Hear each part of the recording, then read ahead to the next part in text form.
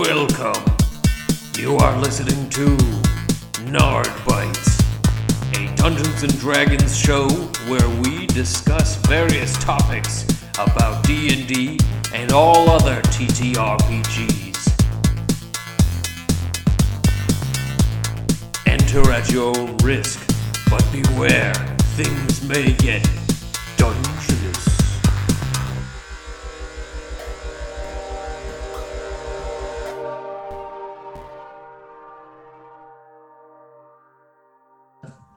Welcome back to the podcast with a brand new subsection of the show, which I'm going to be calling Nard Bites.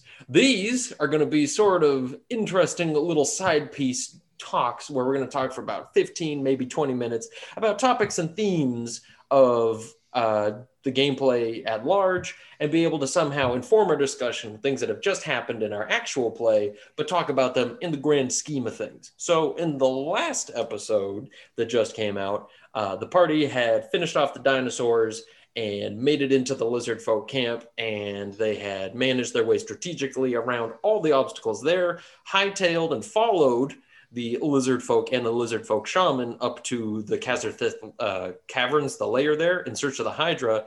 And so I think an interesting topic to talk about now would be this idea of tactics outside of combat, yet they feel more related to combat than not. And I guess the thing that I'm talking about here specifically is this concept of like strategic moves that aren't necessarily like social, they're not necessarily attacks, but it's things like plotting out, you know, which path to take and how to take it. And so I guess for everybody here who I have, I got the full cast here ready to go, but does anybody have any immediate comments about this concept of gameplay, this sort of meta game that comes along with it? It almost feels like the chess version of the game because everything else feels more video gamey with like numbers stacked on numbers.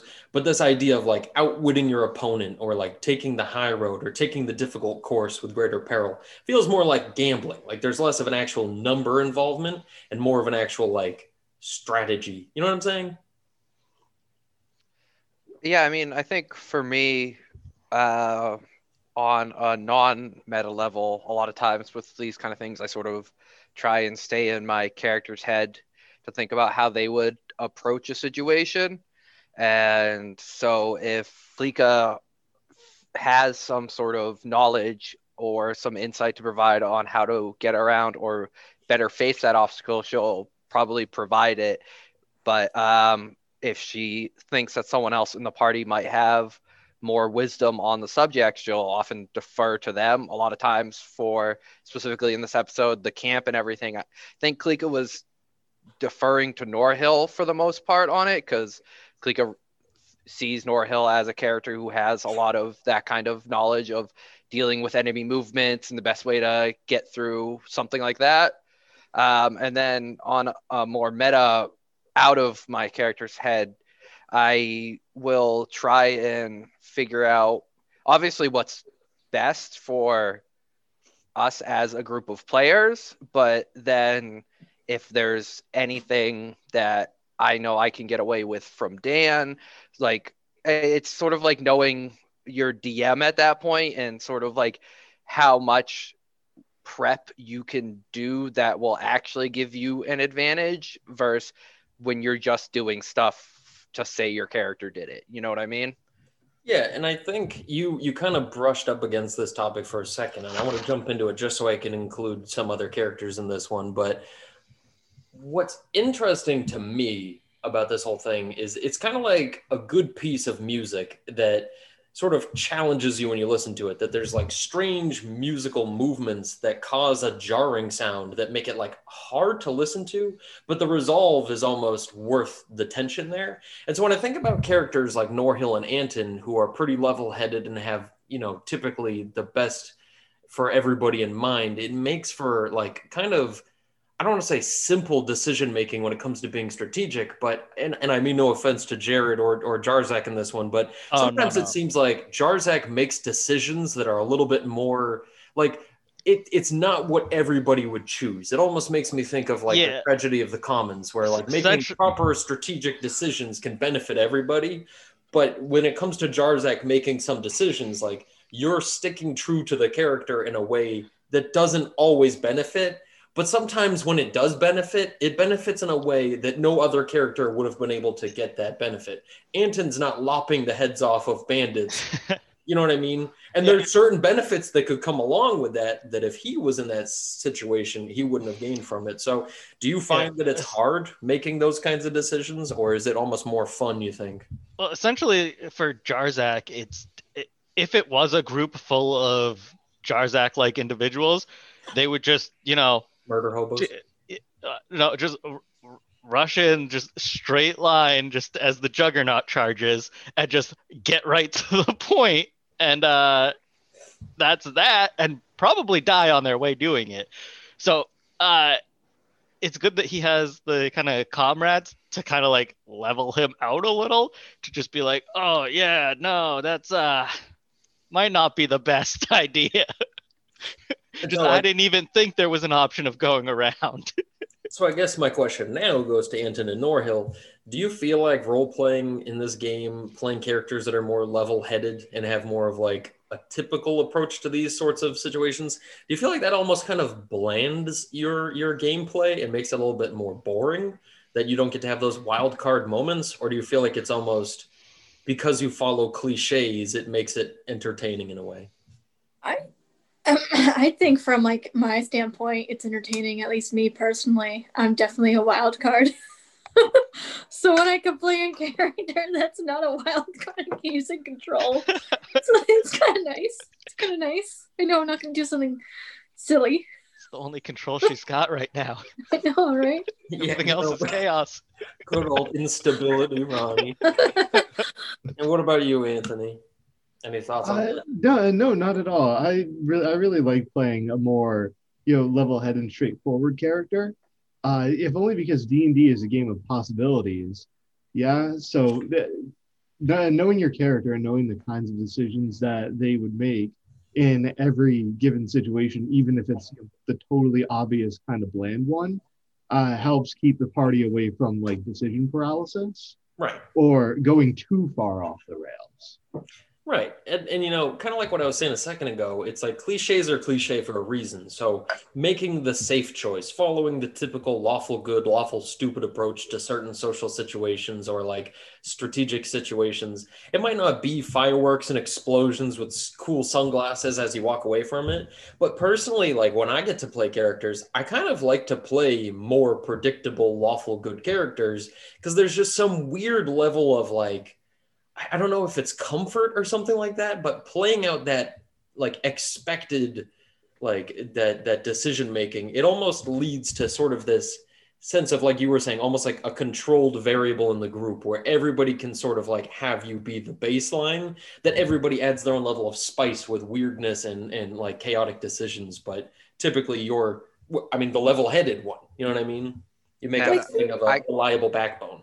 I kind of want to touch on something Anthony said, where he mentioned decision paralysis, which, since we're doing a live play, it is important to try and keep things sort of going at a clip, which is why it's good to have those kind of more grounded, smarter thinking characters in the group that aren't always looking for some wacky way through everything that may or may not derail or take a bunch of conversation. And going also off of what Dan was just saying, I think there's a certain amount of like hidden alignment of how like that people have as players, where it's based around like how on the rails they're willing to stay versus how off the rails they're willing to go. And I think that also sort of plays into their relationship with their DM and stuff. So I think it is important to try and have unique and interesting solutions to problems, but also at the same time, you have to remember that your DM has an entire session planned out in some way, and it's important to try and see everything that he wanted to show you and experience that in a character's viewpoint and have fun with that, as opposed to trying to make your own adventure on the spot or going completely haywire and doing something zany. And I've talked about this in the past, that I think later generations of the game have focused a bit more on character development rather than story development. And I think that in our games, I don't think story would progress as well if we had every character trying to be the lead singer in our rock band. You know what I mean? There would be so many different things going on and so many clashing personalities that, you know what I mean? Like, it'd just be kind of hard to really point out where the storyline is, because half the games we play are going to be about us escaping the law. The other half of the games are going to be us, stealing things. And you know what I mean? Sometimes it makes sense to have these sort of sensible decisions, because it almost feels like there's a level of like story-based realism that goes along with it,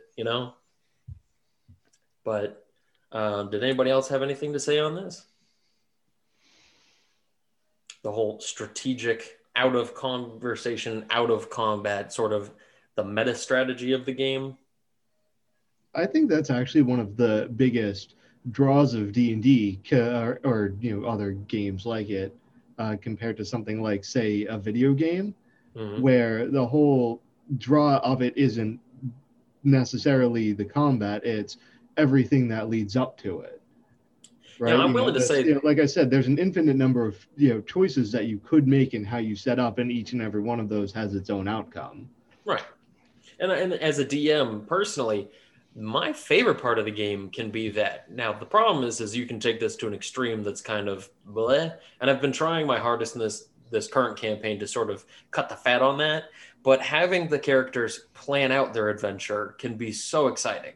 And I remember I got somebody yelled at me on Twitter one time, not on the Young Grognard account, but they came up with this concept for having like a wagon that you would pay a certain amount of money, like 100 gold pieces, into the wagon. And basically on your adventures, you could pull whatever you want out of the wagon, as long as the total never went over 100 gold pieces. And they said it took out the boring part of the game, which is paying for goods and planning out your goods and strategy. And I thought to myself, I'm like, I feel like that takes out a whole leg of the fun of playing a game, is because, when you're the one character in the group who brought, I don't know, the grappling hook and the rope, or you're the character who brought the chalk and the oil, like, these things can alter gameplay in a way that's not based in combat, and it's not based in, like a conversation. It's like, how can we put these things together to solve a problem in an unorthodox way? And I feel like, again, like you were saying right there, like, it's, the stuff that leads up to the combat. It's the stuff that leads up to the conversation. It's the stuff in between that fills out all the gameplay. And if you kind of cut those parts out thinking they're not important, I feel like you miss a lot of what makes the game, Yeah, I mean, you never then have to worry about like you guys starving because you run out of food, and it's like, but what if you're in a situation where that could happen? It's like, well, now it can't. There's a wagon. It's like, yeah, wow, I found this out in the desert. Perfect. It has everything I need. I buy 100 rations. It just removes that idea that the environment is hostile. Like, if you guys are climbing up a mountain covered in snow and you're not wearing winter gear, or you guys are off in the middle of a wasteland, like you said, without any food around and nobody's good at hunting, this is kind of a big deal. And I think a lot of the fun in the game comes from, like, if we're going to use this desert example here and say we don't have any food, but somebody in the party discovers somehow that there's, I don't know, cacti are capable of being eaten. So you role play this whole thing where the party finds a way of like harvesting cactus juice, and you're like, I don't know, like, that can be fun. It can be an interesting experience to see characters out of their element and sort of learning to survive. You know what I mean? But again, it's one of those things in the game that I think takes up so much space in the true timeline of in-game time. Like, think about in the Lord of the Rings, how much time did they actually spend walking? And how much time of that did you actually have to watch in the movies? Like, what, total montage time? Not much compared to the literal weeks and months of walking they did, right? So it's like... But they still had time to get at least, I think, 4 different times where they show Sam, Frodo, and then later Gollum all eating together, which I think was still important, like, showing that they were actually out there, and like they include the whole elven rations and all that stuff, and like, sure. I think it lends weight to the world. Yeah, and I think, again, it just breathes life into the game that's not the strategy people think of with a TTRPG. So, on that note, I think this was a good bit of a Nard bit, a little Nard bite, and I think that's it. So, see you later. Just real quick, don't forget, I haven't been able to do this on the show, but Oh, no. new episodes of Sabrina are out on Netflix now, so just be sure to check those No. out. All right, thanks. Don't mention it. It was just too sad. Please don't.